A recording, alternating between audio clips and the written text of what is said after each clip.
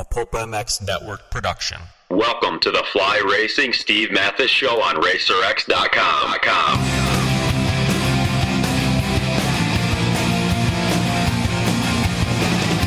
With your continued support of our sponsors, we have surpassed 1,000 podcasts delivered with over 7 million downloads. Click that Amazon banner on Pulp MX to help us out and donate via Patreon if it suits you. And as always, enrich your moto lifestyle by working with the sponsors who support us.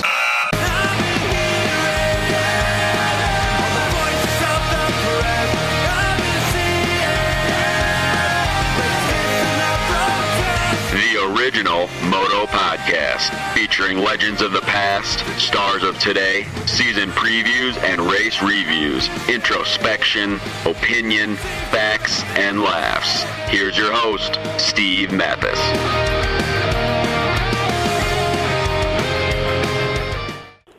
Welcome, everybody, to the FlyRacing.com RacerX race recap from Atlanta, Georgia. Hot Atlanta.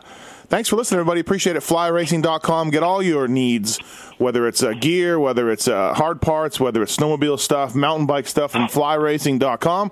Same gear that Blake Baggett wears to get a third in Atlanta. He wears FlyRacing.com. The 7 Deuce Deuce, he wears Fly Racing. Everybody loves him. So please check it out, FlyRacing.com, the official gear of this podcast. And I'm Steve Mathis. With me to talk about Atlanta and all that happened there, good and bad, and the ugly. First up, he's a two-time German Supercross champion, two-time Montreal Supercross winner. He works at FlyRacing.com. He's Jason Thomas. What's up, JT? Not too much. Just, long flight back from Atlanta today. So, I guess we got a few of those coming up now, the East Coast. Yeah, absolutely. Also on the line, the voice of American Motocross, the voice of GNCC, the voice of Flat Track now, the Jason Wygant.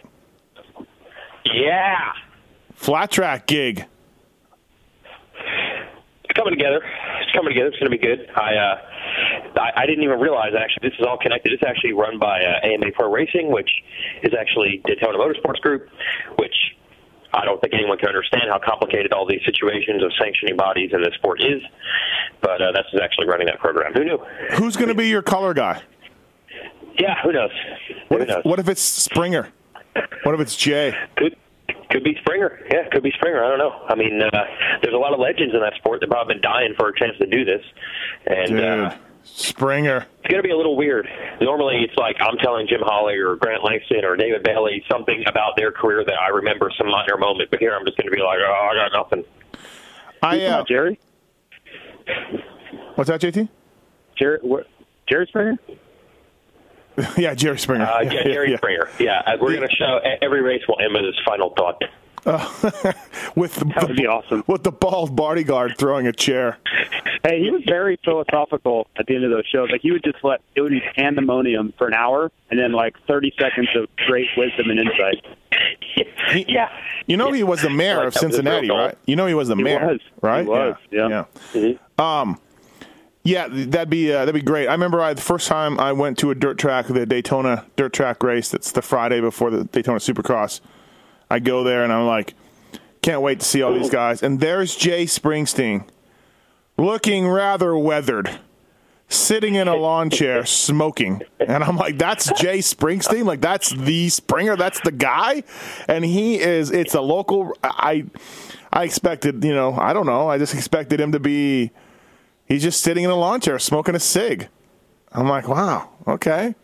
I mean, like seeing Pete Rose in Vegas now. He's a legend, But, all right, let's go Atlanta Supercross. Let's talk about it. Well, another week and another kind of poopy track. I think a sand wall that all the riders tore into in the press conference, and not much passing, not very imaginative. Whoops weren't there much. I don't know. JT, these guys are on a slump right now. Dirtworks is slumping. Yeah, I think, and I'm speculating, but it seems like they filled the tracks, and they have some really good ones early in their design process, and then it seems like they do them all, and I don't want to say in a hurry, that's not the right phrase I'm looking for, but they do them all at the same time, And I feel like their imagination starts to run short.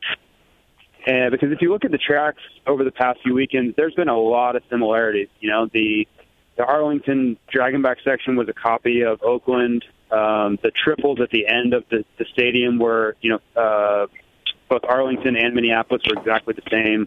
A lot of the same rhythm sections, which is unfortunate because I think those guys are capable of coming up with really, really creative stuff. I just feel like they kind of do it all at the same time, and I spread that out over a summer. They could come back with fresh ideas and make better tracks. But it just seems like we're running into the same things week in and week out right now at this point in the series. This track was so start dependent. Look, they all are. That's the sport. Our sport. Your whole entire week of effort is ruined or paying off 5 feet outside of the gate. So it's always been like that. But oh my God, like what were guys supposed to do if they were, they couldn't do any different obstacles? They couldn't show their skills. The whoops were so hammered that they, and some of it has to do with the time mains, but yeah. Sure.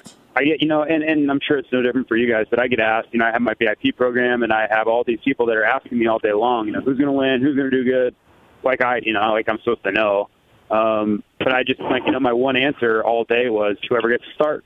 It doesn't matter. Yeah. It doesn't matter who's riding well. None of that matters. Whoever gets to start. And that's what we saw. You could crash like Chad did and throw it away, but if you got a good start and rode solid for 20 minutes, you were going to do well. Yep. What do you think, Weege? I'm wondering, and I don't know who our go-to person at Dirtworks to ask these questions to would be, but when they announced the time main events, I think the riders were pumped because of one thing they figured. Time main events might bring in some negatives and positives, but the one thing they thought for sure is sweet. Now they won't have to purposely build the tracks to slow us down. Like they hate the wall jumps, and I think they also hate, when they try to add in a couple of extra turns, just tighten things up, just to kind of slow the track down. I don't think the riders have fun doing that. And also, talking to some people this weekend, it throws a lot of them off. Like they don't build the test tracks tight like that, and then when it ends up that way at the races, it throws off their setup. So it's like they're still building the tracks to try to lengthen the lap times and slow the 450s down as much as possible. And I think all the riders were looking forward to not dealing with that. So my guess is that, the time main event thing, we didn't get that announcement until pretty late. So I wonder if they were already done. The tracks, the designs, they were already signed off. It doesn't seem like the tracks changed because they don't have to worry about the lap time anymore, does it? They still have walls. They still have extra tight corners. Can I say that the riders ripped into the walls and the sand, and I'm not a fan of sand the way they did it, just a flat straightaway. Like, why bother? You know what I mean? Like, make it a little bit like Glendale or something. Okay, I'm fine with all that. I don't mind the walls, but I'm not racing. I think it's kind of a neat visual for have the guys launching off it. Now, again, getting sprayed with sand and everything else, and then launching onto a flat ground. I get it. I'm okay with that, but those guys were really ripping into them, so maybe I'm wrong. But I don't know. What do you think, JT? Like, I don't mind those things. Yeah, I think getting sprayed with sand's not that awesome. No, gets everywhere. I'm okay with the sand sections as a whole.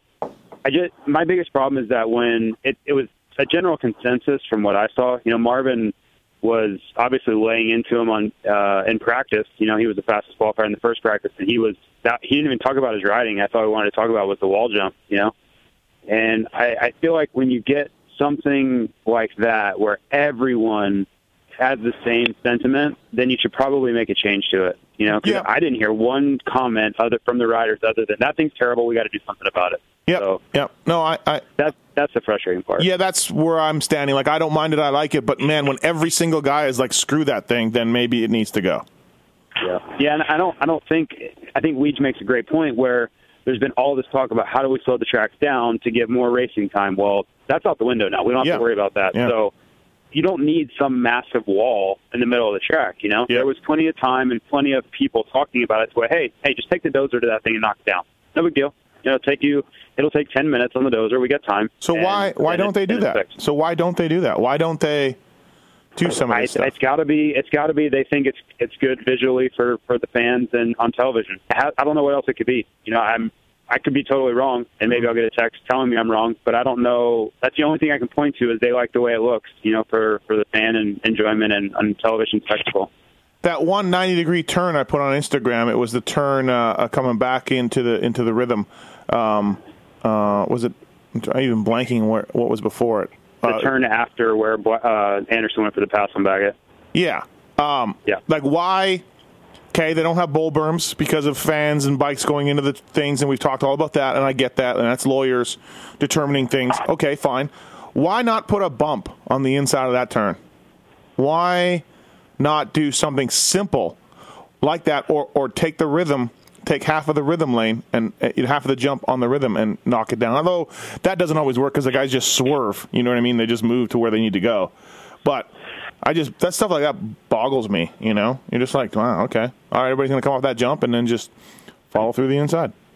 Yeah, I think it's tough anytime you're dealing with the track when everyone, I even commented on it on Thursday on my column on Racer X about I can look at this track map and basically tell you no one's going to be able to pass anywhere. It's a 90, and then there's another rhythm and another 90.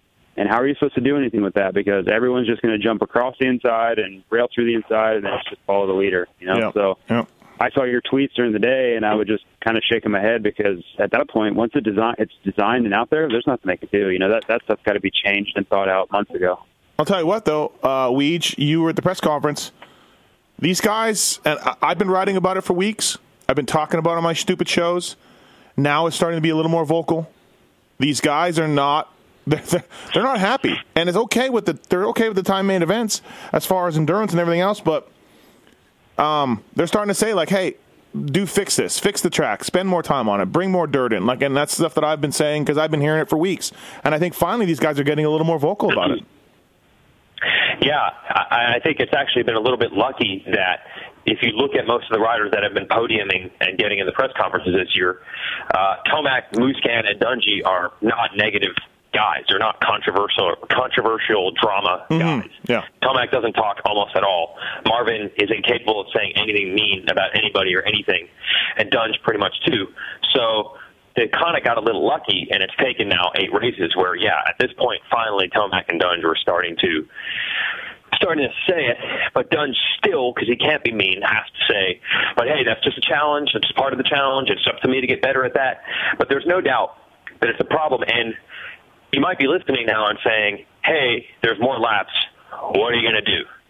I think if that were the only problem, then the riders wouldn't complain. But it's not just a byproduct of the extra laps. There are probably some things that could be done to alleviate that, and you said them both several times. Try to squeeze in 5 more minutes of maintenance somehow and bring in more dirt. I mean, when it comes down to them hitting plywood or concrete in a couple of corners, I mean, did Jordan Smith tell you at the race that he had concrete out of the gate? On his starting gate? That's what he told you. He said the rut in front of his gate was down to the concrete. Yeah. Like, that's crazy, man. That's just the dirt's not thick enough. So there are some other solutions. I don't think the time main event has really been a problem. And even if the tracks get a little rougher there, that'd be okay. But at least try your best to make it as good as you possibly can. And again, rough tracks, difficult tracks sound good, but we see it late in these races. Probably the last 7 or 8 laps, the dudes can't race anymore. They're just like, don't crash. No, don't crash. Don't crash. They're not crash. Racing forward. They're just being like, hey, stay up. No. Yeah. Yeah, a few guys obviously are. Like, if you're, obviously Tomac, this is playing to his strengths, no doubt about it. And obviously Musquin, sometimes his skills that plays to his strengths. That's cool. But it's like, it's raceable for 3 dudes or 4 out of 22. Yeah. That's not great. No, I don't know. I hate to hammer on these guys all the time, but it's becoming a bit of an issue, and guys aren't, they're not super pumped on it. But maybe get rid of that 1 5-minute practice. That's a lot less passes on the track from everybody. Everybody's already said they don't really need that. Maybe. Do you think it really matters though? Because they're completely rebuilding the track before the second practice and for the night show. I don't think at that point it really matters. I guess. Yeah. I think one thing that can maybe be done is if you made, let's say, make the semis a minute shorter or something. Do you know this has been a topic, and I'm sure we're going to talk about this a little more with Dunge, but do you know that this is a topic that Dunge and his crew have been studying how these tracks are breaking down because he had some legitimate math. I don't know if you heard in the press conference, which means they were talking about this. I think they did the math of, if you get X amount of extra laps times X amount of riders doing each lap. And Dungey said something like, hey, that means that this turn or this jump got hit 180 more times than it would have been last year. And that's, you can do some maintenance after those first practices, but once the night show starts, you can't do too much. So what if you just had one semi or cut a minute out of each semi and, you maybe save 4 laps throughout the night? Maybe that would help. I don't know. All right, let's talk about the race a little bit. You're right, Weege, that Dungey did not just pull that math out of his butthole. He did it. No, that's Tuesday afternoon. Yeah. Guys doing some studying, right? Well, Weege, congratulations on the win. I feel like you deserve a lot of that credit. Shitting on Dungey all week with your columns, and he comes out and pulls the holy and takes off. Yeah, Tomac caught him, but it was a managed race by Ryan. I have no doubt about that. And he took a win, and all of us should shut up, or should we? Fourth fastest lap of the main event only, and he did get caught by Tomac. Where do you stand on this win? Me? Yeah. Yeah, I think there's no doubt. It still wasn't. I mean, Tomac was catching him, and even for a part of the main event, Baggett was too. Pretty honest. Yeah. Yeah, he really was. There was a lap or two in there where he was 2 or 3 tenths faster, and it was like, he's only 2 seconds behind, and he just gained 0.2. So it's not over. And man, I can just see there's very few topics I've ever seen people be this all over the map on. I'm seeing the reaction to our stories and comments. I'm seeing what people say on Twitter. It is all over the map, man. It is. He's got an obvious problem. Tomac caught him. He managed it. He's fine. He's the points leader. He's fine. He doesn't look like he used to. It's terrible. Like, it is all over the map. I think the one thing this win to me did prove was whatever problem there might be, it's not as bad. Like, if you have Epstein-Barr or a torn ACL, I don't think you're winning this race, So I think, to me, the victory at least removes the huge panic button problem. It doesn't mean that he's ready to dominate like he did last year, but to me it at least removes this is not a huge issue, but it's not like he's about to walk away either, I don't think. What do you think, JT? Yeah, I don't know. I'm torn. I still, it's a great win for him. I think it was a kind of win that's, if he wins a championship, it's kind of the ride that he'll look back and could attribute a championship to. But I still don't think it's the same level that we saw from him last year or the year before. So whether or not something is quote unquote wrong, I don't know. We're all guessing on that level, and that's what creates so much controversy is because there is no clear answer. But I still, no matter what, I still don't think he's as good or something is a miss. I don't want to say a miss, but he's just not firing on the same level that he was in 2015 and 2016. So that level he's on now may be good enough to win this title, but I still would say the 2016 Ryan Dungey would have won that race going away pretty easily. I talked to somebody close to Dunge about some things this weekend, and they kind of told me that. I said, what do you think about all of us idiots talking about, Ryan and his problems, quote unquote, and all this? And the guy told me that a lot of it has to do with these broken down tracks. He does not feel comfortable. They are sketchy. He hasn't been testing that much. He's been testing in California. He hasn't been working that much for the East Coast stuff, for the softer dirt. And Dunge made a mention of that in the press conference. It was good to get back to Florida. So, yeah, it's really the issue, if there is one, is him being uncomfortable on these tracks. And then part of his thinking about whether he races in 2018 or not is what is the format going to be in Supercross, and wait and see and find that out. And I talked to DeCoster after the race, and he said that they're going to let it go from Ryan, and apparently by the end of Supercross they should know what's going on. But the person I spoke to who knows Dunge well said, they think that it's track related. It's not comfortable on the beat up tracks. So no physical issues, no nothing like that. Just not feeling it on these tracks. So and that's my point. Like that's my point. Like that's not That's not great. Like, he's uncomfortable on the track is not great. But that's way less of a crisis than he's Villopoto in 14 and doesn't even want to ever ride a motorcycle again in his life if he can help it. Yep. Or he can't even train or ride during the week because he's hurt or something. Yep. So that's my point. The win, at least to me, proved. Plus, I think the way you see the way the points are right now, and hey, all it takes is Tomac to get a pretty bad start, and he can still scratch out some wins here and there. Mm-hmm. The whole championship looks a lot more manageable after this win than it did 8 days ago. Yeah. But if he doesn't get that start last night, he doesn't win the race. No. Are we all in agreement of that? No. Yeah. Okay. All right. Totally. Totally. But that's not a coincidence, right? Like, he has been a massively better starter than Tomac consistently over the last few years. So it's not like if you consider that just being he got lucky, well, expect it to happen a couple more times this year because he's just a better starter. Average start for Dunge 3.5. Average start for Tomac 6. So, and Tomac didn't get a bad start. He followed Baggett, who came out second. He followed Baggett tight on the inside turn.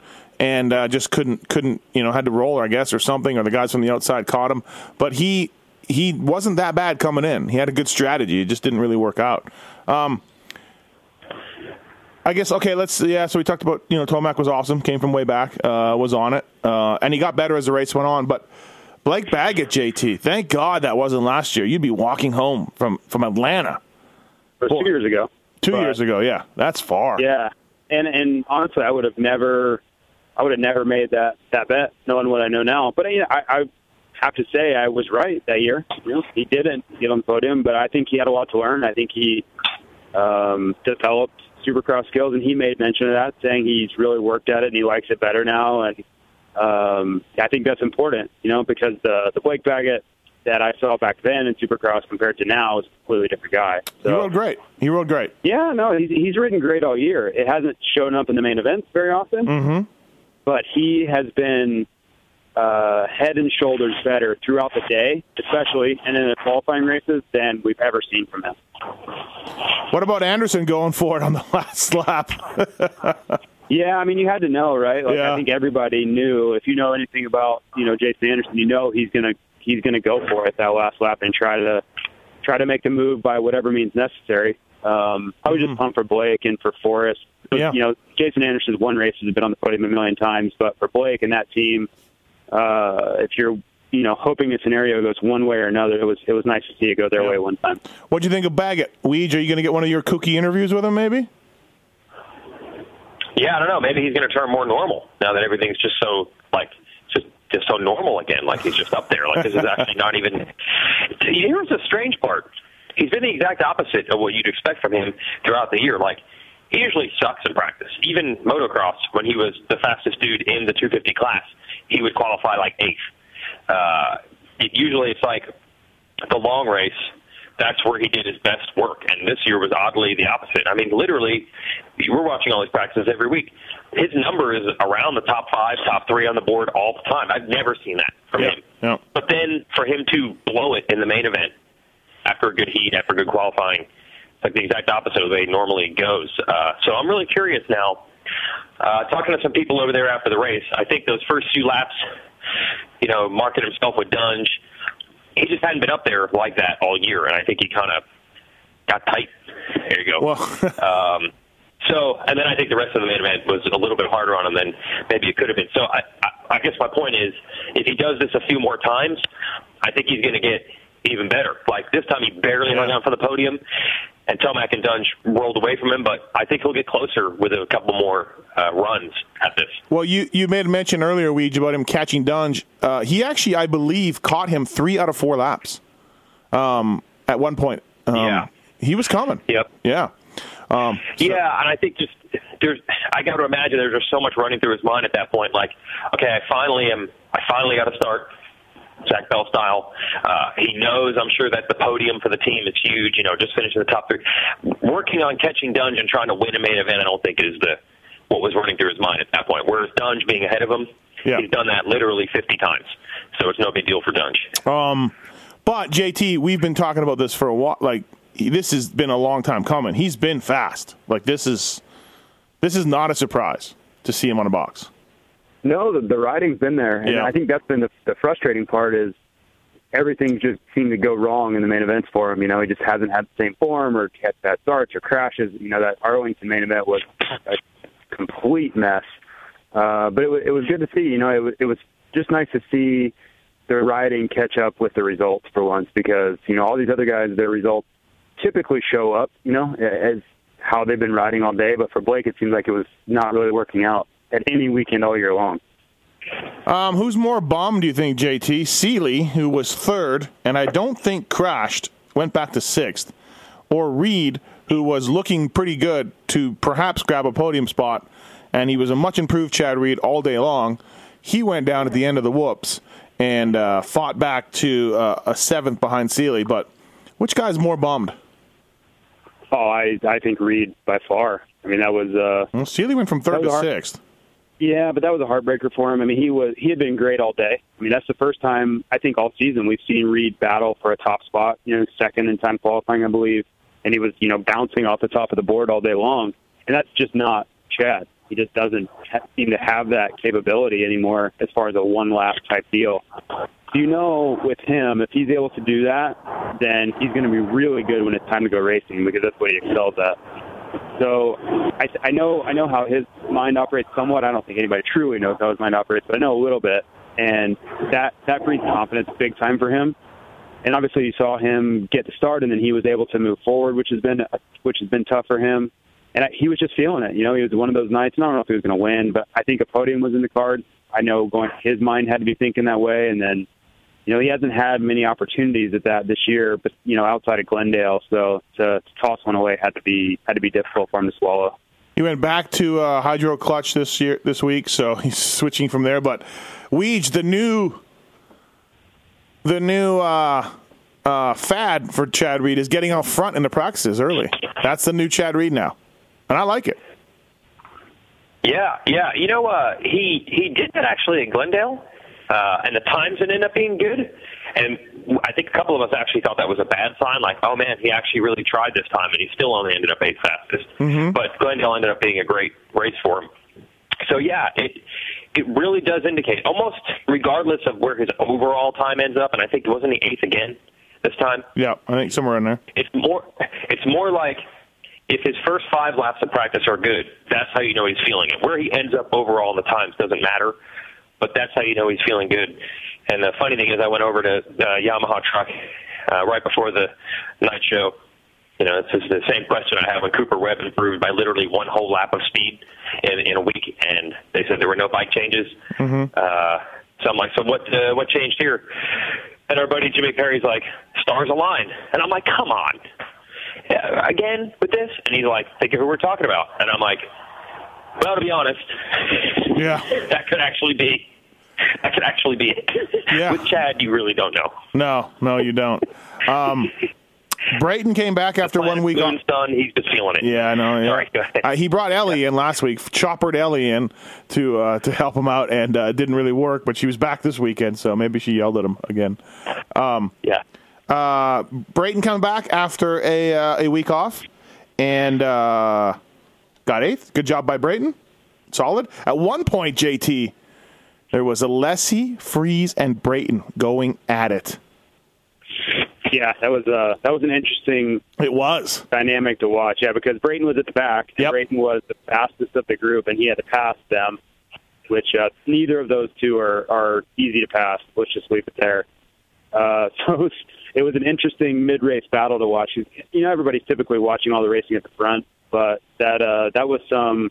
For the fantasy guys, it was interesting. For all of us nerds who are obviously keen to all the storylines going on behind the scenes, it was interesting to watch. So definitely on a track that's difficult to pass, it added some excitement. Yeah, the 800 was on it. He rode really well beginning, but there was a bit of a stack up behind the 800 while Baggett and Dunge got away. But yeah, he rode well for those opening laps. Grant 9th, Dino not so good in 10th. Kennard was frisky all day and looked great, timed and everything else. Didn't get a start, though. Was absolutely terrible off the start and ended up with the 11th. But JT, as Fly Racing's Trey Kennard goes, this is the best we've seen him. it was the first time I've seen Trey Canard look like Trey Canard. Yes. Since he's ridden the KTM. So, going back to straight rhythm, and any time literally I watched him ride, I was like, man, that doesn't look like Trey at all. So I was just pumped to see him, and whatever the future holds for him, or whatever his results are, whatever, it was nice to see the Trey Canard that we all have watched over the years, the aggression, scrubbing, and pushing the pace, and I'm sure he wasn't thrilled with an 11th place finish, but if he rides like that, good things will happen. Weege, you agree? He was frisky? Oh, yeah. Him and Reed, it was so obvious. That was the news to me from practice. Right. And it's weird how, a lot of times these races in a way are going to break down to, one small thing that they can only find with the Ghost video software or Lit Pro device in their helmet. There's things like that we can't see. And then it's also strange, we're having watched thousands of races like we have. We're, 300 feet away? And you can watch a guy like Trey go over one jump. I saw him go over the finish line one time, and I'm like, oh, he's back. You can tell. And I think you and I and JT, we've probably done that with dozens of riders through the years. You could just tell immediately. And the same thing with Reed. I'm like, oh, he's feeling it. So, yeah, definitely a lot better. It seemed like everyone, and the great Tim Ferry joined us for a bit in the main event. Oh, and, how good was that? Yeah, it was. We were in quite the spot. We had like a revolving door of analysts. Villeman came in, started screaming and yelling at one point. Yep, and then later Ferry. So we had coaches and trainers in with us all night. And I said to Ferry, I'm like, hey, Trey's obviously riding better, but does he have the new term, the 20+1 in him? And he's like, nah, I think he'd even tell you he doesn't yet. So the start definitely didn't help, but the results are a few more weeks away, I guess, regardless of where he starts. I saw him this morning at the airport. We were on the rental car shuttle, and I spoke to him a little bit. And he's like, yeah, I'm still behind on the bike a little bit too, and I'm still figuring it out. But he made a comment to me that was interesting. He said, it's nice not to be the man and not to have everybody like kind of blame you. Like he kind of came out of nowhere with that. Just no pressure, I guess, right? It's Dunge, and that's the mentality, and he's under the radar. I mean, no matter who he rode with, he was kind of always considered the guy at Honda. And when things went sideways, people may have looked at him. So, I don't know. It's an interesting comment. And, he's enjoying it over there. So, it's cool. Hey, I just want to mention before we're done with 450s here that Sealy did fall down. I don't think it had a big impact. Maybe he would have held off Marv. Okay.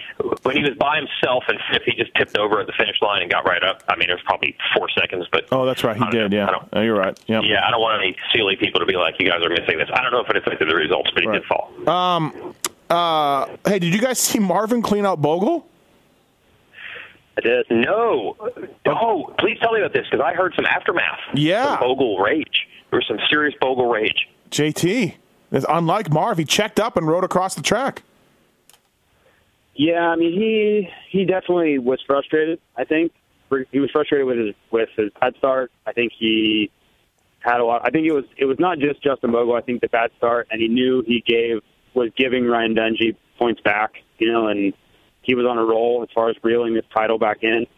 And I think, Bogle was in the wrong place at the wrong time as far as getting away, and Marvin wasn't in any mood to wait around. So I thought, he just cut inside and went into the line that Bogle was going to go through, and down goes Bogle. So unlike Marv, angry Marv. Yeah, it was frustrated. He was frustrated. You could tell. I mean, it was apparent in that move. It was apparent after the finish line, the way he rode, like off the track, like he was still like going really fast after the checkered flag. Like he wanted to get out of there and back to the truck. Right. He was just really unhappy with how that went, I think. 'Cause I think he was feeling it. Like he was ready to maybe win another one. And he, instead he lost 9 points, points later. Can you guys tell me what Barcia is doing out there? Does anybody, like, he's not on his point. He's not Justin Barcia right now. He's coming back from a long layoff and doesn't look that good. So I get it. Like, it's not easy to come back. I have no problem with the results. But why does he feel the need when he gets caught and passed by guys to kind of dive bomb them and go after them? Like, you're not fighting for a podium here, bro. You don't have your old speed yet. God, I just shake my head sometimes, man. Like, did you guys see this stuff with Sealy or with Sealy? Was it Tickle? Might have been with somebody else too. I'm gonna let Leach tackle this one. Dude, I wasn't at Minneapolis, so I didn't get to see him much there. I didn't show much on TV, but watching his laps here, there's two things to discuss. First of all, I just can't believe, especially in the main event. The qualifying races, he was okay. I think he got fifth in a heat. That's not too bad. But, dude, there were parts of the main event where I'm like, man, he is really not going fast right now. He is really not going fast. So you're right. You could potentially just say it's the injury, it's the time off, it's only a second race. I got it. But, yeah, in addition, dude, we saw him battling Tickle, and it's just what are you – you're not going to hold him off for 9 more minutes.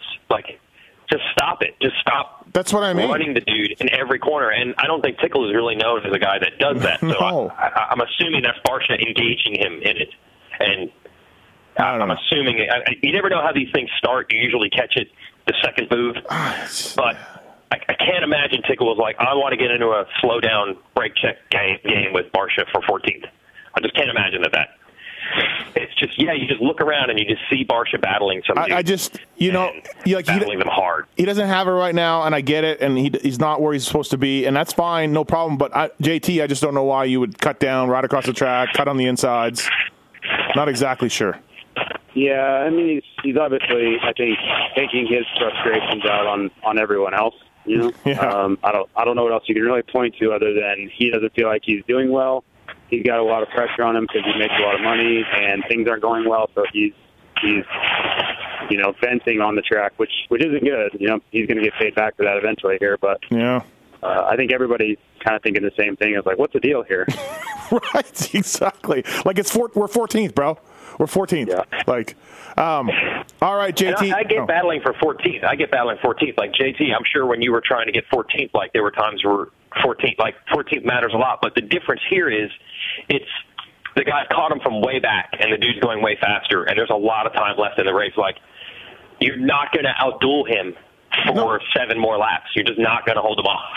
So you don't need to check him in every corner. That's the difference. No, that's the same argument I have with Vince Freezy thing.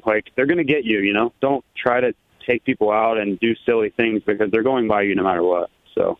All right, JT, we got to let you go. You got to run. Thanks for jumping in and talking 450s, and Weege and I will move on to 250s. Thanks, buddy. Yeah. Before we talk 250s, though, let's go to commercial break here. Listen to this commercials from Michelin on their Starcross 5 tire. It's a real new commercial that Randy Richardson put a lot of work into. It's really funny. So please listen to this commercial. And Racetech. Racetech suspension and motors. PulpMX17 is the code to save money at Racetech. We'll be right back with Jason Wygant to talk some 250s from Hotlanta. Hey, thanks everybody for listening to the Fly Racing Steve Mathis podcast on RacerX. I want to talk to you a little bit about Racetech. The folks at Racetech have been on board with us for a long time. And use the code PulpMX17 when you're checking out to save money. Get your suspension done, please. Come on. Give your bike some love. All right, if you're looking to get the most of your bike suspension, get Racetech's proven lineup of suspension components and services done at the headquarters in Corona, California, or at your local Racetech service center. And check out the helpful guides on racetech.com and pick up a do-it-yourself gold valve kit. It's a revalve in a box. Things have been around a long time. Also, too, Racetech doing engines now. Valve jobs, porting, honing, decking, and more. Whether you're looking for a rebuild or a high-performance upgrade, Racetech's engine services department, experienced staff, and state-of-the-art equipment have you covered. I can vouch for that. I've seen it myself. Give Racetech a call and mention PulpMX for a special discount. Please, check them out. Thanks to the guys at Racetech.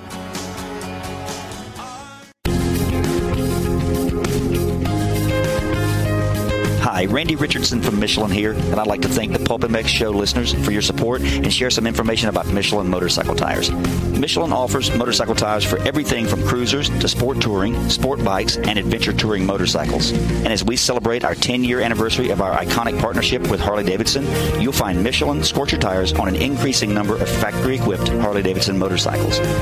New for 2017, Michelin introduces the new benchmark for sport bike tires, the Michelin Power RS, featuring many of Michelin's patented technologies, all of which contribute to the incomparable grip, handling, and flickability of the Michelin Power RS. I just want to hear the motocross stuff. Fair enough. Let's focus on the Michelin Starcross 5. Because the Pulp MX show listeners are important to Michelin, we're going to continue to sponsor Steve's Janky Radio Show. That's right. While I'm not like some people who say, I know everything, I do know a few things about motorcycle tires, and I'd like to share some of the key features and benefits of the Michelin Starcross 5 tires with you. And I promise it's not a bunch of corporate blah, blah, blah. The Michelin Starcross 5 tires are specifically designed for use in a broad range of conditions and terrain. They're available in sand, soft, medium, and hard versions, and are offered in 21 size and fitment applications. Yeah, you like that? In addition to the exceptional performance and durability, the redesigned architecture of the Michelin Starcross 5 features a bead profile that makes the tires easier to install. And everyone knows easier mounting, always a good feature. If you're riding on Michelin Starcross 5 tires, but you have friends that are still buying other brands, please tell them. No.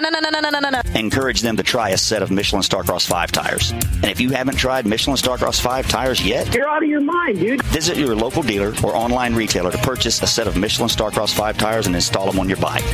Who knows? They might just help you learn to do a backflip in a day. It worked for the Doom Goon.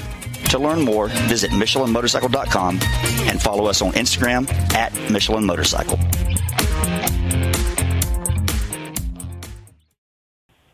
And we're back. FlyRacing.com. Fly Racing. Racer X podcast. Coming at you for Atlanta 250 talk here. Well, again, he did it. And you know what? We talked about it last week in our podcast. We talked about it in your 3-on-3 column where your questions sucked.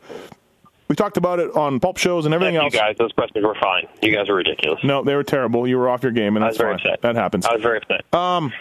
You can ask two things can be surprising in one race when it's the opening round. There's potentially 12 things that were surprising. I couldn't ask for two. No. It's ridiculous.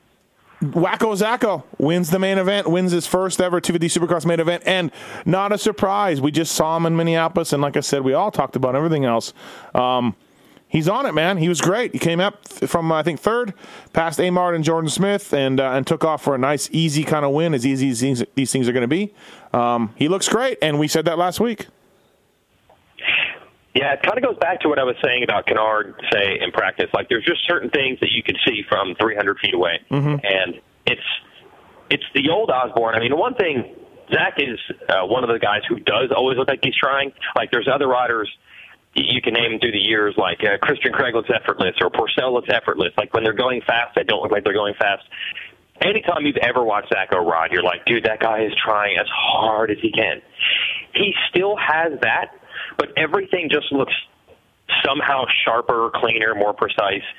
And honestly, the main thing is it just looks like it's repeatable. It reminds me a lot of what Musquin was like here in the East 2 years ago, where it's just like, he just got this, man. He just got this. And I don't want to be the first to congratulate him on winning this title. There's other good dudes out there, and it's only 2 races. But he just looks so – this just looks so at ease for him, which is kind of shocking. It was his first win, but it was like – I think he said in the first lap, yeah, he's got this.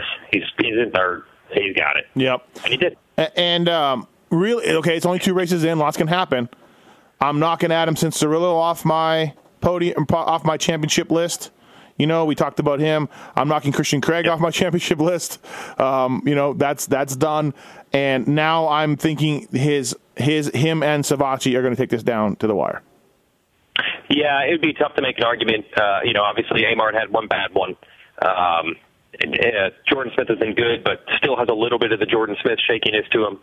So, yeah, you're down to those 2, and that's the only reason I'm not going to, again, say congrats, Zach, on the title. Yeah. Savacci's a bad dude, and he's been through the wars.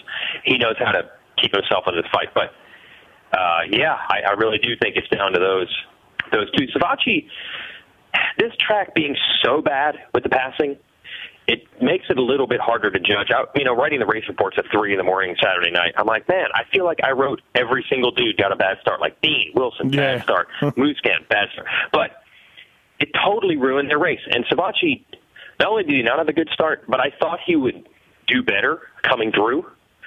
He wasn't really even gaining much on Colt Nichols. But I don't know. Maybe that's the track and not him. I don't want to judge too much, but I thought he would be a little bit more impressive than he was coming through, but maybe that's the track. I'm okay. I left with a different impression. Okay. Yeah, I'm left with the fact, like, good job, like good work. Mm-hmm. Really bad start, buried in there, and really good work for Joey to get fourth by the end of the race. His endurance showed up near the end, and you know what I mean. So it's funny how we have different opinions. Like, I'm like, yeah, great work. So I based the whole thing on just he wasn't gaining at all on Nichols for a long time. Mm-hmm. But again, maybe that's the track. Maybe you just can't. Right. Amart's move on Jordan Smith at the time, I'm like, ooh, I don't know about that one, Amart. But you know what? Afterwards, Jordan was pretty diplomatic about it. You know, people on my Twitter, and I haven't watched the race yet, everybody, so keep that in mind. I've been busy. But people were saying, yeah, it's kind of a racing move, and Jordan wasn't that mad. I mean, he was like, hey, that sucks. That bummed me out. They were kind of going for the same spot. Jordan cut in. Amart jumped into the turn, and they met and sent Jordan Smith off. But in the end, I think Jordan was decently okay with it. I mean, he's probably not loving it like McDonald's, but he's decently okay with it. Yeah, I talked to him too, and I think that's the way he felt. Like, obviously, you're not going to be ever pumped when you are battling for second and third, and then you end up fifth because you got knocked down. But, I mean, I know that it's always crazy when you see two teammates hit each other, but at some point, I mean, it is a race. Mm-hmm. You know, you can't design all this on a computer. Like, sometimes you're battling a dude, and you want to get into second, and you go for it a little extra. And I'm sure Amart's goal wasn't to knock him down, but he can't back off. He's got to try to pass the guy, and I think he accidentally, like I said, he wasn't trying to knock him down, but he was at least trying to make the pass. Whether it's your teammate or not, sometimes you got to try to make the pass. Yeah. And Smith, to his credit, I think part of the reason he's not mad is he's like, you know what, I was in second, I had him. If I hadn't made a bunch of mistakes, he wouldn't even pass me in the first place, and this wouldn't even have happened. So I think good on him for kind of saying, like, I shouldn't even have been in a situation where we were side by side. I should have just held him off. And also, too, at some point, Amart let Jordan back into it. Amart pulled away a little bit, and I'm like, oh, okay. He's got second. Like, he's got a little secure spot on it. And then he must have screwed up somewhere, and then Jordan came in. So Amart kind of let it go, too, a little bit. Colt Nichols, man, like, great ride. Just kind of stayed there. The kid broke his femur not that long. I was like, there's no way he's going to make the East Coast opener when I heard it. And nice work to get a third. Yeah, I talked to him quite a bit during the track walk, and I was like, how are you even doing this? And, again, so much good is coming out of this Gareth Swanepoel camp. And he gave all the credit there. He's like, I broke my femur, and I'm like, well, I guess I'm going home to Oklahoma and chilling out for a while. Mm-hmm. And Swane's like, no, you're going to therapy the day after surgery. And he's like, the therapy was hard, and it was gnarly, and it hurt unbelievably bad. But it got him back, and we knew he was going to be racing, but I didn't think he'd be.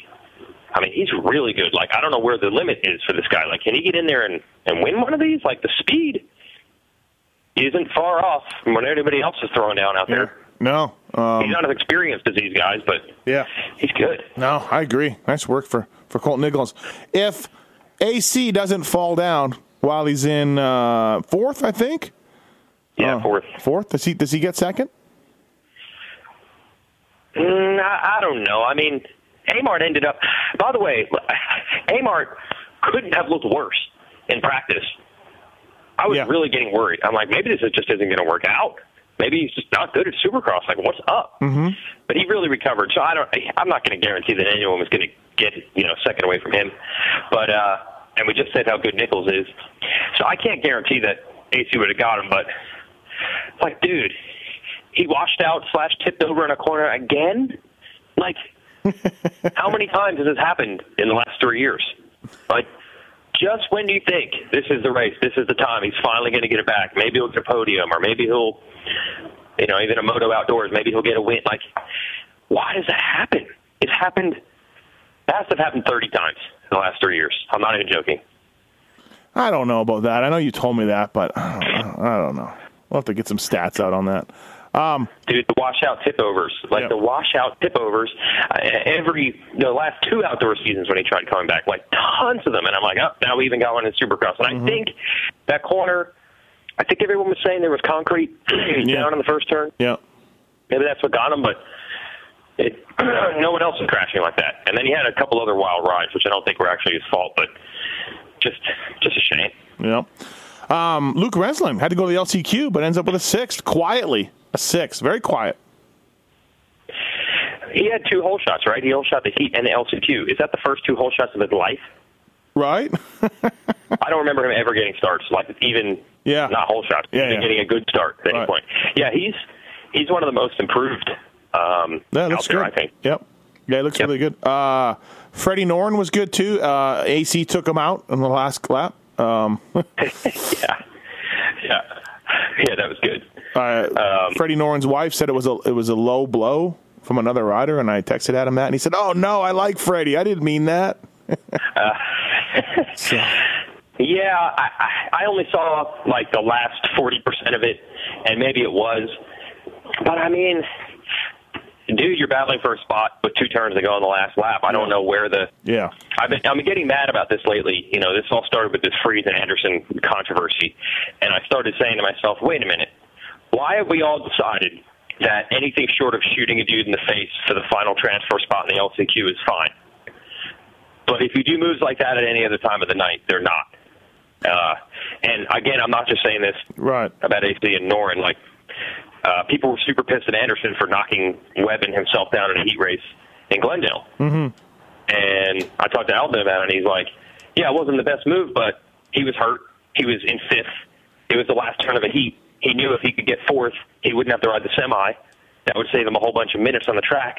So he went for the final transfer in the last turn of the last lap. Like, is that bad? And I'm like thinking, no, in the LCQ, we'd all be saluting that effort. So last lap. It's got to mean something different on the last lap. Peters is solid for JGR again with a 9th. Now, Bisceglia broke his other leg for this team. This team it's phenomenal. I don't know what is going on with these guys. So it'll be interesting to see what Peters does, if he ends up staying with the team or goes to Australia. Or I guess there's 2 rounds. He's definitely leaving hints of what he would prefer. Yeah. Picking up on that. Yeah, I got the hint on what he would like to do, yes. And I guess there's two rounds of the East Coast that interfere with the Australian stuff. So maybe he misses the 2 and comes back. I don't know. But anyways, he's been solid, quietly solid, which is Peters always does, just quietly solid. RJ Hampshire went backwards. That wasn't a very good race for RJ. At one point he fell, I believe. Not a great race for him. And Dude, Geico Honda, oh my God. What? I don't know which one you want to tackle first. How horrible it's gone for JGR or how horrible it's gone for Geico. I mean, for one point in the 450 main, I'm watching, I think someone, I don't know if it was Tomac or Bagger or somebody, blew right through both Weimer and Barsha while lapping them. And me and Wheels, our social media guy, were watching at the same time. We just turned to him and just said, wow. There's JGR's 2 450 guys just floundering. I mean, Weimer has hit the ground so many times in the last couple of weeks. Barsha, we mentioned his struggles. Bisceglia is hurt for a second time. Poor Phil is incomprehensible. I actually got some videos sent to me of him high on pain drugs after getting his shattered heel put together. I mean, this is terrible, but I'm not sure. Yeah, and Pike was there with a big cast on. Yeah, he's not coming back anytime soon. Right. Yep. Pike was there with a big cast on. Yet, despite that, I'm not sure. I mean, maybe Geico Honda's season has been a little better. But not much. They're down to RJ Hampshire, who I talked to him in the afternoon, and he's got all sorts of injuries, and he's the only guy they have left. Yeah. Craig. Craig, I think, is going to be good for Toronto, supposedly. Yeah. They'll know for sure in a few days. But what a disaster. His title. I mean, they legitimately had title hopes for Christian Craig. There's no doubt. There's no doubt. And right. So he's got a 12th and a DNF. So hurt or not, it just sucks. It's funny. It's super easy to say this after the fact, but both Osborne and Amart were he was killing the whoops, but those whoops weren't going to be like that in the main event. I didn't even care. It didn't even bother me that he was so fast in the whoops, because Craig was super fast in the whoops and it ended up biting him. But I think it was because he was checking up for a down rider. But anyways, both of those guys were whatever. It mentally didn't get to him that Craig blew by them in the whoops numerous times in practice. So, that's just another thing. And then Chase Sexton, his second practice, so his about 8th lap on a Supercross track, he breaks his femur. Oh, yes. Dude. So this dude has broken his knee, his both wrists, and a femur before he's been able to make his pro debut. And I was thinking about all this. I get to drive to Atlanta, so I have like 4 hours in the car thinking about all these scenarios. 4 hours in the Jeep, I should say. And I'm thinking of all the scenarios. This Roczen deal is turning for the worse, I feel. He was positive and pumped up when it first started, I'll be back and everything. But now that you're reading, like, I'm going to need a 10th surgery and the news isn't getting better, I did not for 1 second. I'm like, we see dudes get jacked up all the time, and then they come back, they take a year off, and they come back, and they're right where they were. I've seen it happen time and time again. So I was not even 1% concerned for the future of Ken Roczen. But now I'm like, I don't know. Maybe he doesn't get all the way back, right? So this huge push, this all-new bike, and Honda, and everything's changed, and they brought in Shorty, and everything's going to be great, and it was. Now I'm like, what if Roczen never gets all the way back to where he was? And the darn pipeline that they used to get fed by Geico, like, it just keeps hitting these brick walls, like, not from lack of trying. Mm-hmm. But, okay, what if Chase Sexton had actually debuted at Unadilla last year like he was supposed to? He was kind of considered like an Austin Faulkner, rival. Yep. If he was somewhat Faulkner-like right now, the overall vibe would be like, luckily if it doesn't work out, they still got stuff on the horizon. They got a Faulkner-like talent on the horizon. Instead, the poor dude can't even get on the track. Like, it's just amazing how quickly this thing has turned. It was Honda all day long a month ago. They got Jeremy Martin. He's supposed to ride a 450 for the next year. I mean, this has gone terribly. It's crazy. I think he's riding a 450 in Daytona is what I hear. Have you heard that? I don't know. I better check on this. Yeah, J-Mart. Check J-Mart, 450 Daytona. Right. But the J-Mart stock isn't what it was in December. No, the Ken Roczen stock isn't what it is. Yeah, Chase. Yeah, no. Yeah. Good points. All of it. Absolutely. Yep. Yeah. You know who was pretty good in the 250s again was Cameron McAdoo. I think he crashed. I think he crashed again at some point. But let me check here. He was coming at one point. He was. Yeah. Yeah, he was, and for what the book says on him, I heard he's just the gnarliest dude, right? You've heard that too, right? Yeah, An animal trainer, just super aggressive on the bike. I know he had a little crash maybe this week, and I know he had one last week, but overall, when you watch him, he doesn't look sketch. No. That's okay. You know what? Maybe he didn't crash. Maybe his charge just slowed as he came from the back. But yeah, he's been good through 2 weeks for sure. Like, he's one of those guys, like, it's no problem for him to get in the main event. Like, he's all day long just riding around in the heat races. Like, I got this, which doesn't always happen. Yeah, he's really good. Really good. Do you know what happened to A-Rod? He didn't show up for the LCQ. He got 7th last week. No, I did not. I saw him in the morning and just said, hey, and then I saw him, I think in practice or something. He looked okay. Yeah. Huh. Maybe I totally forgot about that. But yeah, Craig Steele's not good for sure. That's a bummer for them. He was fast. Yeah, like I said, I think he's going to be back for Toronto, but he's not going to win the title. Let's put it that way. Yeah, he's definitely out of the title hunt. As is J-Mart. As is J-Mart. Yeah, and it's not to say we just know the emotional highs and lows of how this goes. This isn't to say that J-Mart doesn't do something well when the West comes back or doesn't win the 250 title outdoors.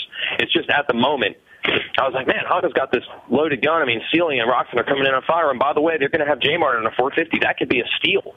Yeah. They might really have something here that they got, off the scrap heap from Yamaha. Mm-hmm. But it's not looking... Right now, it's not like anyone at Honda would be like, well, we don't got to worry because we got these guys coming. Like, at the moment, it doesn't look good. Yeah. Ferrandis was fast, too, but went down in the main event twice, I believe. So, he was all right. Yep. I think he's surprising. I guess maybe just people don't know the name, maybe. I heard a lot of people being like, I don't know anything about this dude, but he looks good. But, whatever. I mean, he's a top GP dude. You know who was kind of invisible a little bit going back to 450s was Mookie, right? Oh, yeah. You're right. Like, just a little invisible. I don't know. Didn't have a great main event. Remember, he was a little frisky in the heat race, remember? And then he was battling. He bumped into Kennard. Kennard fell. He was battling Tickle. He might have actually gotten second in the heat, but he stalled when he was battling Tickle. But, this is one of the things that happens sometimes. What do you think of this theory? Remember the weekend work with speed era of Dean? Oh, yeah. Oh, yeah. And he'd be fantastic for 8 laps on the main, and then his arms would pump up, and he would go backwards. Yep. But then there were a few other races where he just started not going fast the entire race. And I think it was because he was like, I don't want to almost wad myself because I got arm pump and I'm trying to hold on to fifth. I'm just going to try to go a speed that I can do the whole main event. Yep. Could that potentially be it? Where Mookie's like, okay, I tried just going as fast as I could for 14 laps the first 2 weeks and it wasn't working out. Yep. Maybe it almost gets in your head a little bit. Like, I got to pace myself a little bit here. Yeah, maybe, right? You're just like, everybody gets tired of doing that. Right? Yeah, you're going to hit a wall at lap 14. You probably don't quite go as all out at the beginning. Yep. Who was the most interesting person you talked to in Atlanta pits? Yeah, what is it about Atlanta, man? It's like the red carpet. Everybody it is, right? Is there. Yeah. Yeah, there's this dude, I guess you know him too. There's this guy whose kid who, at like 6 years old, had every line of my Catapult Millville race call memorized at like 6 years old. I'd see him every year, and he'd recite everything I said on that clip from YouTube. But I saw that guy. Gave me a Starbucks gift card. It's becoming quite the thing, getting free Starbucks from fans. I got Chick-fil-A stuff from the grandson. I got to ask you about that. I heard you met one of the actual Cathy family members over at JGR. I've met him before. Here and there over the years. He's always in Atlanta, But now with the Pulp MX show and the Chick-fil-A stuff, he wanted to make sure he got some gift cards to me. And he admitted that the sandwiches at the races aren't that good, and he understands why I think that. He's like, you got to go into a restaurant. So I wasn't around for your entire. I don't listen to 5.5 hours of your show. I don't know what your entire Chick-fil-A, pardon the pun, beef is. Right. But so have you not tried it at a store? It's phenomenal. Yeah, never ate at a store. Only ate at the races, and it always sucks. No, that's not fair. I have ate at a few stores over the years, a long time ago, and I thought it sucked then too. Yeah. It was a burger, it was a soggy bun with a pickle on it and a greasy chicken thing, and I'm like, awesome, great. So, anyways, but people have urged me, and they've insisted that I need to try it again. So, I talked to Shane Drew for a while from Yamaha about the bike setups and things, working with Chad and everything else. So that was interesting. Just all the things that Chad's been going through and how those guys are just throwing everything at him, and testing to try to make them happy. So, try to make the stars align. Yep. Where'd you eat at? I ate at Honda. I had a Buka at Honda. It was fantastic. Yeah, I had Buka over at Geico. They had it served early, and I was like, this could be my last meal of the day, and it's only 2 o'clock, so I must have ate 15 pounds of lasagna. And then Paige Craig comes walking by, and she was talking to me, but her eyes could not stop stealing glances at this monstrosity of a plate I had taken. She could not avert her glance. Yeah. I'm thinking eyes up here, honey. Yeah, exactly right. This massive plate. And I think the best combo I went over to the Cowie truck and talked to Dan Fahey, because walking down the ramp before opening ceremonies at Glendale, Fahey and I have had this ongoing battle over a topic you're familiar with, the rider versus setup versus team versus bike. Mm-hmm. And as a team manager that Dan Fahey is for Monster Kawasaki, he believes that all problems are within the realm of a team should be able to fix. Well, besides being, you don't know what Dan used to do, he was a road race data guy. So. Yeah, and I think we even discussed that a little bit at one point, where I'm like, but it is a little more on the bike, in that world. I mean, that's not the crux of my argument, but and we both have our points, right? Like, his point is basically, we do see riders go up and down when they make changes to bikes. You do see it. I mean, Eli this year is a absolutely perfect example. So he sought me out before Glendale, just to talk about this topic more, it's just fun bench racing. You know those Cowie guys, you go over there. It's always a good time. Well, I went over there a bunch, and all they wanted to talk about was Panda getting third overall at the MXGP and getting Stu back, and when Stu coming back, and I can't get much out of those guys' seriousness. So. Oh, no, my world was getting rocked, for sure. I mean, it was like 8-on-1.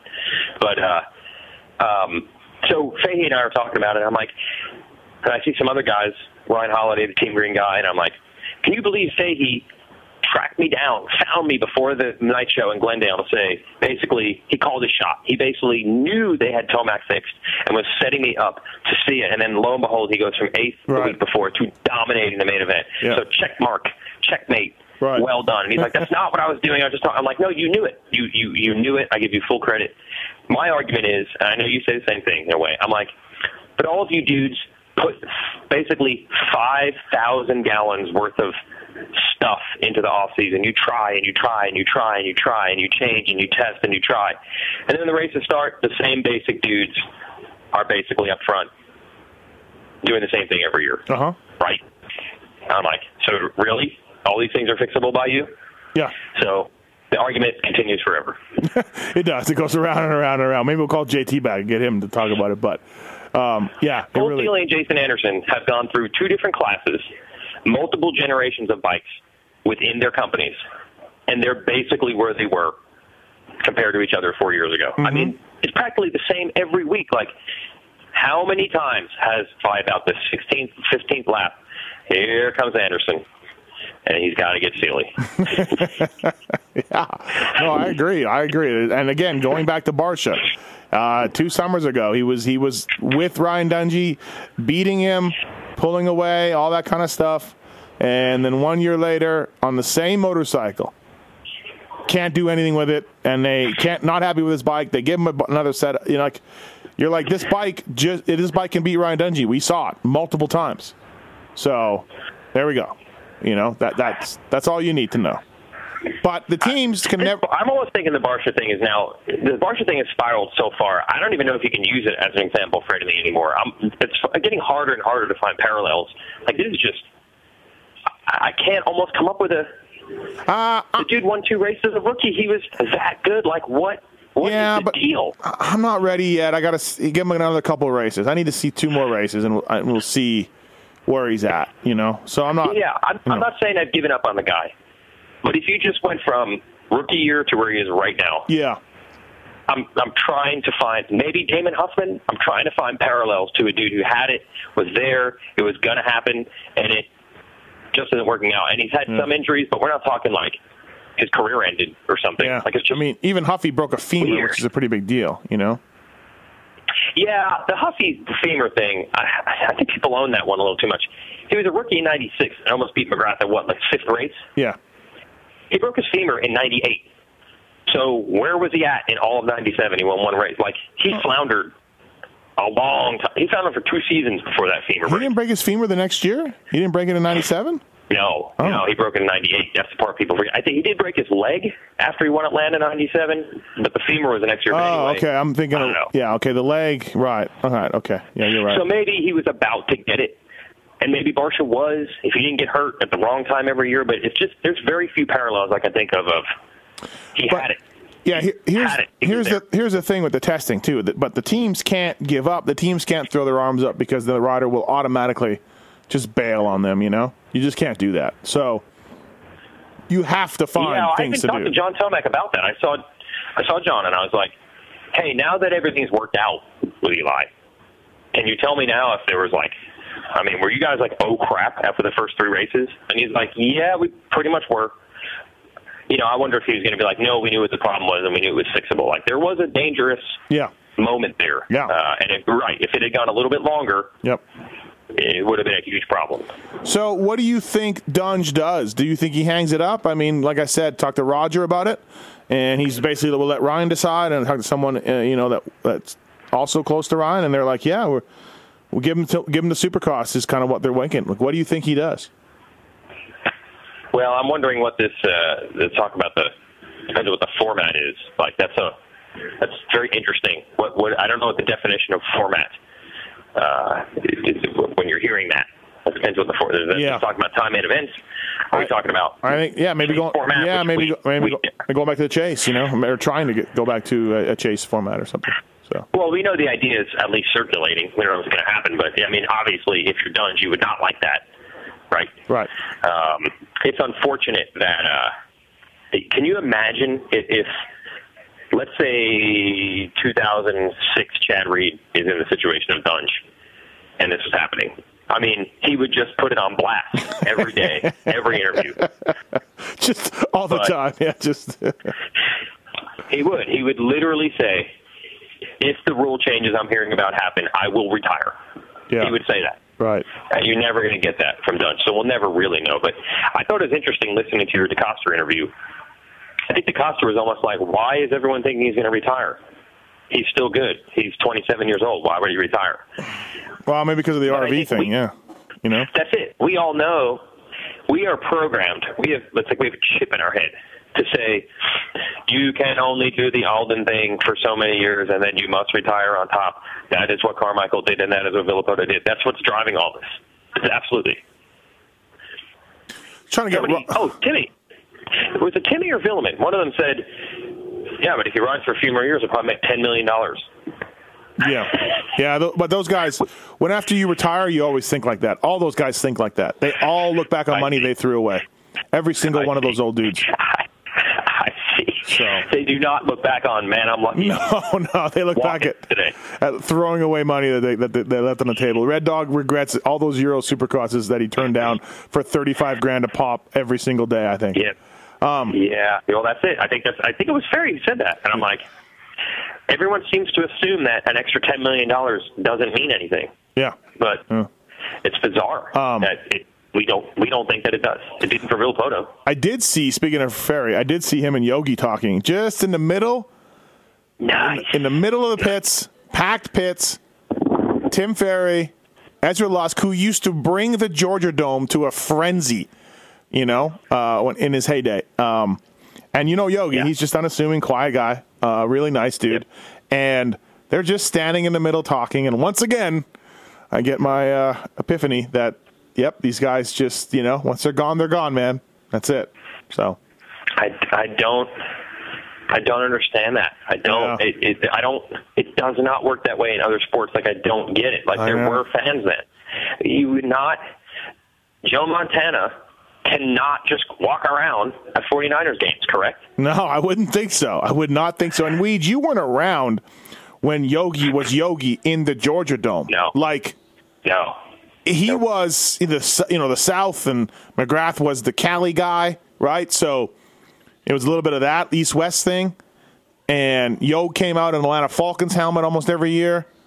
And, this was it. He was Jesus. He brought that whole dome to its feet, And now he's just chilling with it with a hat on and talking to Timmy in the middle of the concourse. So. Yeah, I don't understand. I think the only reason, this is sad to say, the only reason that McGrath, I see him at these races, he still signs autographs, he still has fans. He's not mobbed. No. It's no. like he can't move. No. But he's still pretty popular.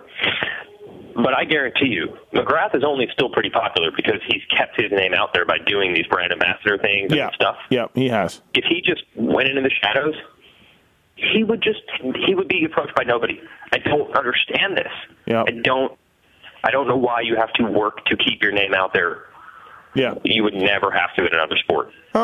Speaking of that, we'll wrap this Fly Racing Racer X podcast up with, I don't know, should we wrap it up with, or should we talk about another guy that's been trotted out to do some... Oh, stop it. Okay. You really... All just right. do it on your pulp show. It'll be maybe make it a 6-hour show this week. Keep your notes. Just stop it. If I'm him, I'm saying no. I'm saying I'm good. That's it. That's all. That's all. I'm just being like, no, I don't want to do it. I'll come out and wave and get interviewed all day long. Listen, fans, listen to the show. This is Steve just at his most biased. No, it's not. This one claim. No, it's not. Listen, I got proof. I'm going to box you in. This is what they do on Dan Le Batard. You're going to get boxed in. Okay. Steve claims to be a showman. It's all about the show, all about for the fans.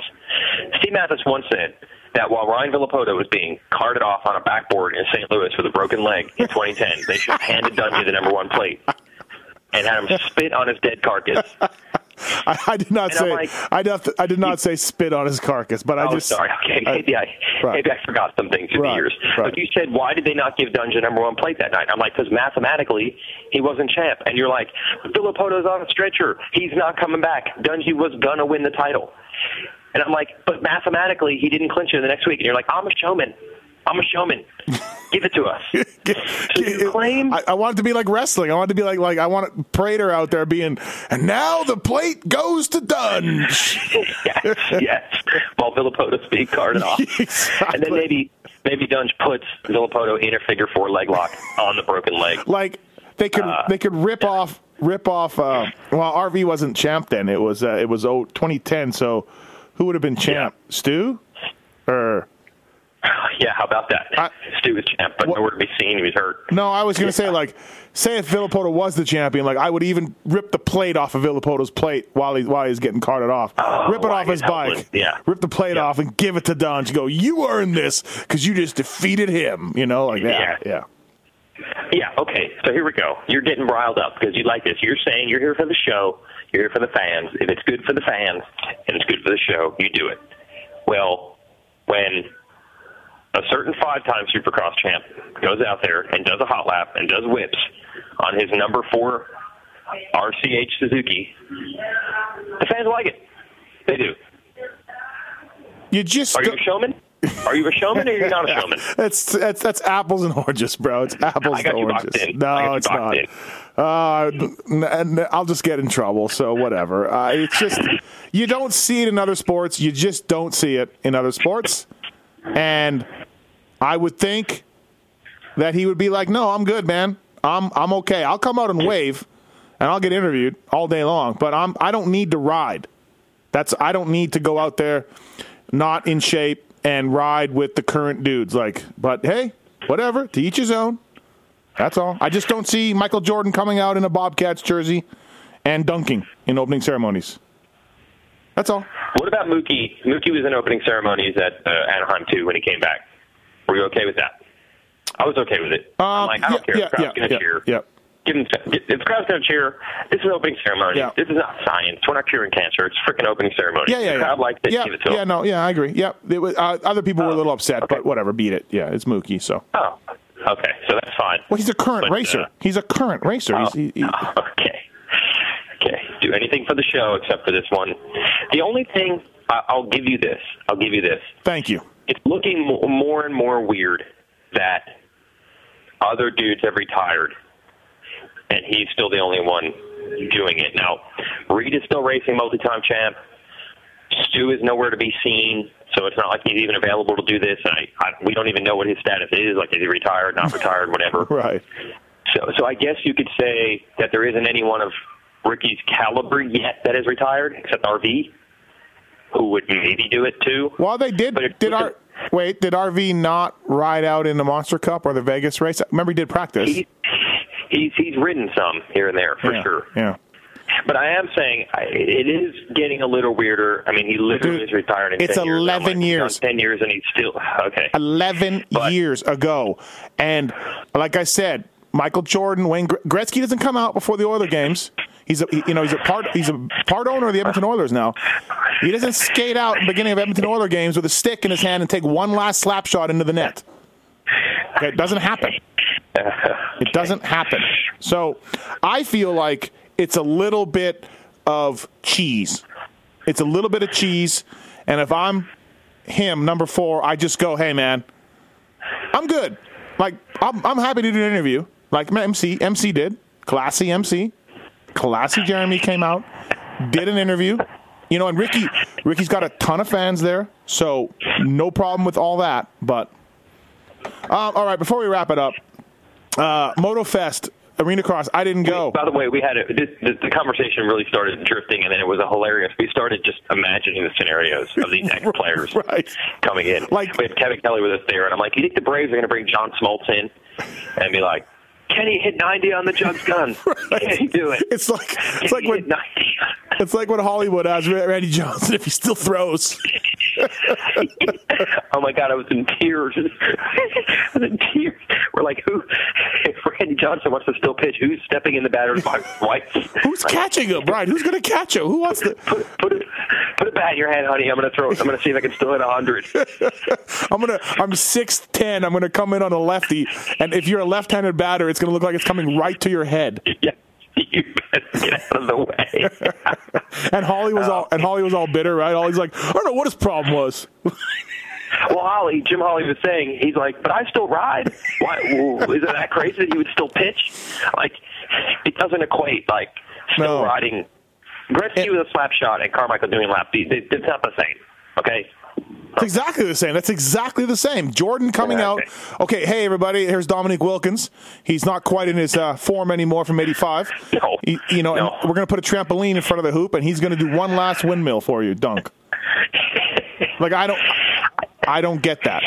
So. Okay. All right. MotoFest Arena Cross time. The road to Supercross stopped for a lot of guys. Talking about Geico, Carson Mumford. There's another guy. Geico. No, listen, we all know where you fall on this. You probably would be better off just not. We know you're not necessarily supportive of the road to Supercross because you think they're doing it to sell tickets. Look, we just get that out of the way. I don't want you to go on another rant and get in more trouble, okay? Yeah. Meanwhile, I've been fine with it. I actually think it's a good idea because my point is if they're doing it to make Arena Cross bigger, is that bad? Like, it's to make that series bigger and maybe the riders make more money because it's bigger and more popular, I'm down. So that's my whole point. I don't care what the reason they're doing it. Either of the reasons is fine by me. If they're trying to make the riders safer, or if they're trying to make Arena Cross grow, I'm down. However, this was the first time I've been to an Arena Cross to see this program in action. It was bad. Like, it was sketchy. It was scary. Those dudes were at risk, and then they literally all ended up getting hurt. Like, literally every one of them.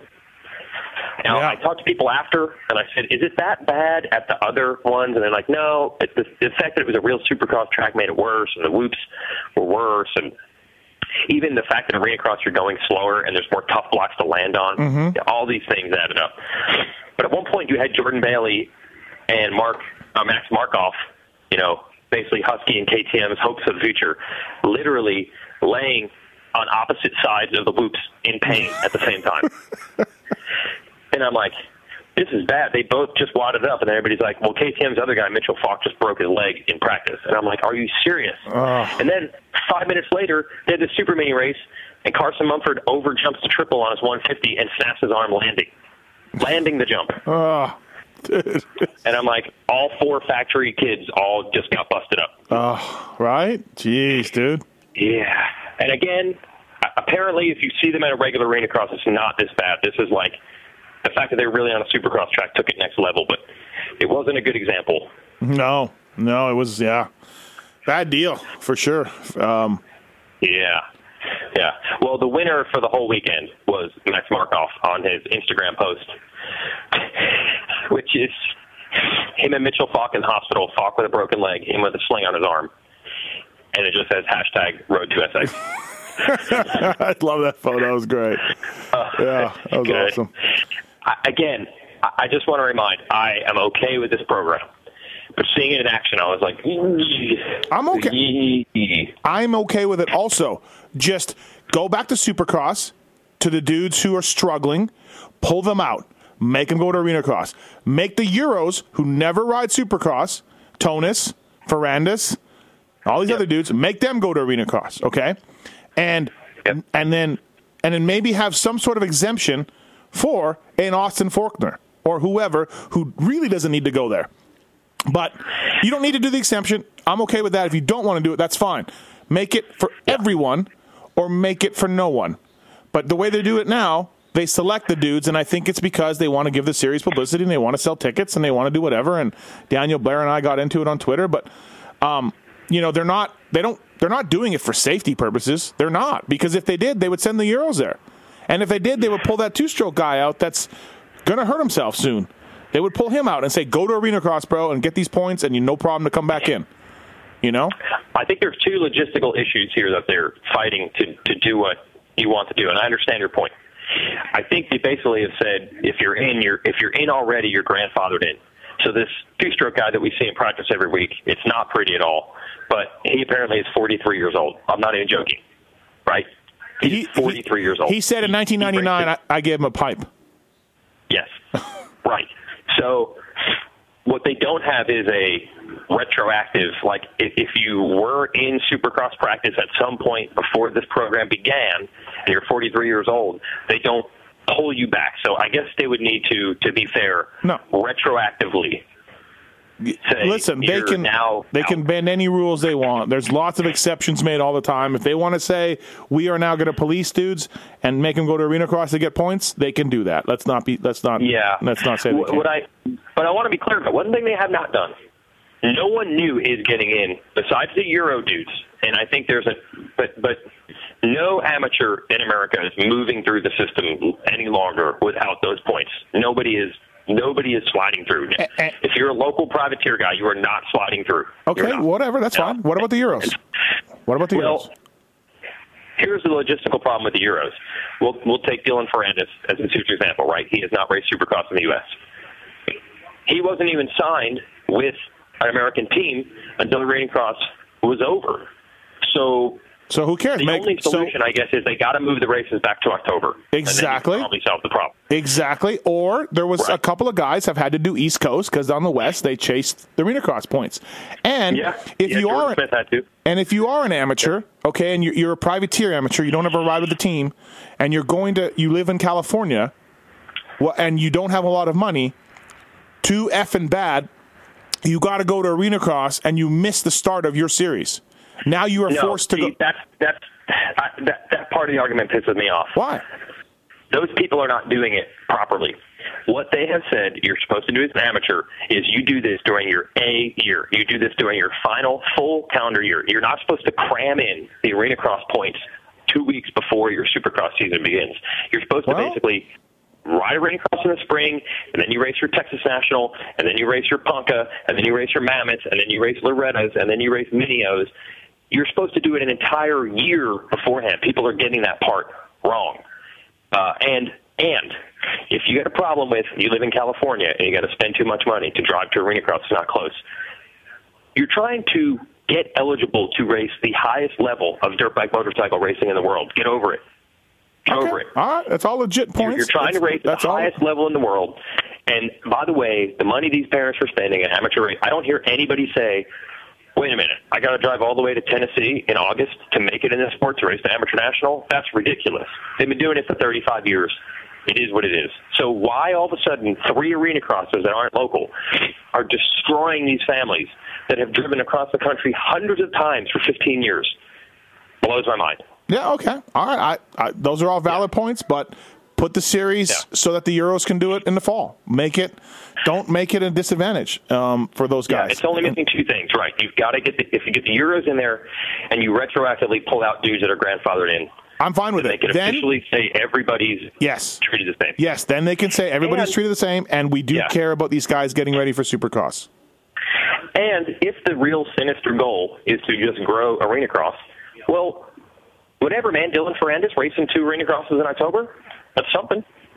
Tonus, that'd be cool. I don't have a problem with that. Although, there's been some instances of these guys getting their Arena Cross points, getting, threatened by Stank Dog and these dudes. Yeah. I mean, it's nasty. I learned a lot watching that Arena Cross. I've been to a lot of Arena Crosses, and I did the TV for a while. But when you see the way they race on the same exact track, it's almost a different sport. Yeah, the way they approach. It's an acquired skill. Stank Dog. Yep. Yeah, it is. I watched Stank Dog battle, I think, Faith, and Faith was faster. But Stank Dog had already staked out, these are the 3 places he can pass me. And if I do X, Y, and Z in these sections, he cannot get around me. I will block you here. I will block you. Not dirty, but it was a complete chess match. And I'm like, I don't think I've ever seen that at Supercross. We've seen Vince Freeze. We've seen what we're talking about, Barsha, but it wasn't that. It was a whole other level of just riding defensively, but not even dirty. Just It is what it is. Those guys, it's a whole different game. All right. Well, I think we've covered everything from Atlanta. Round 8. Good. Yeah. And then, so Toronto this weekend, you're not going again. Can't believe it. Missing out on street meet. I'm starting to feel bad about this. I think I'm going to rejiggle my schedule here. Toronto, I'm out. I got a GNCC opener. I got to go. But I am still the TV guy for that.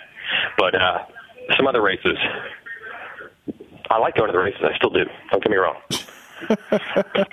I hope so, bro. I hope so because, I need someone to talk to and bounce my theories off of. No one else listens to me anymore. Like, you're the only guy that listens to me when I get going and I have these thoughts. So the two guys up in the two Muppet guys. Yeah, in the tower. The old guys in the balcony. Exactly. I start getting worried because we have these conversations in the wide open press box, and we just start going after a while, like we're doing on the phone right now. And I forget, like, we're getting loud. Like, people are just overhearing stuff that we probably shouldn't be saying. Yeah, exactly. We're bagging on guys or making fun of somebody or whatever. Right, exactly. Yeah, and then you look over and you're like, oh, his agent was over there. Huh, how about that? Oh, yeah, exactly. Whoever. Right. Yeah, no, I'm kind of with you. I'm with you on that. I'm the loudmouth. I'm the tubby loudmouth dude in the running around. So, yeah, I get it. All right, well, again, thank you. Thanks to Jason Thomas, who was on earlier, the Fly Racing Racer X podcast, Atlanta Review. Thanks, Weege. Talk to you later. All right, see ya. Bye.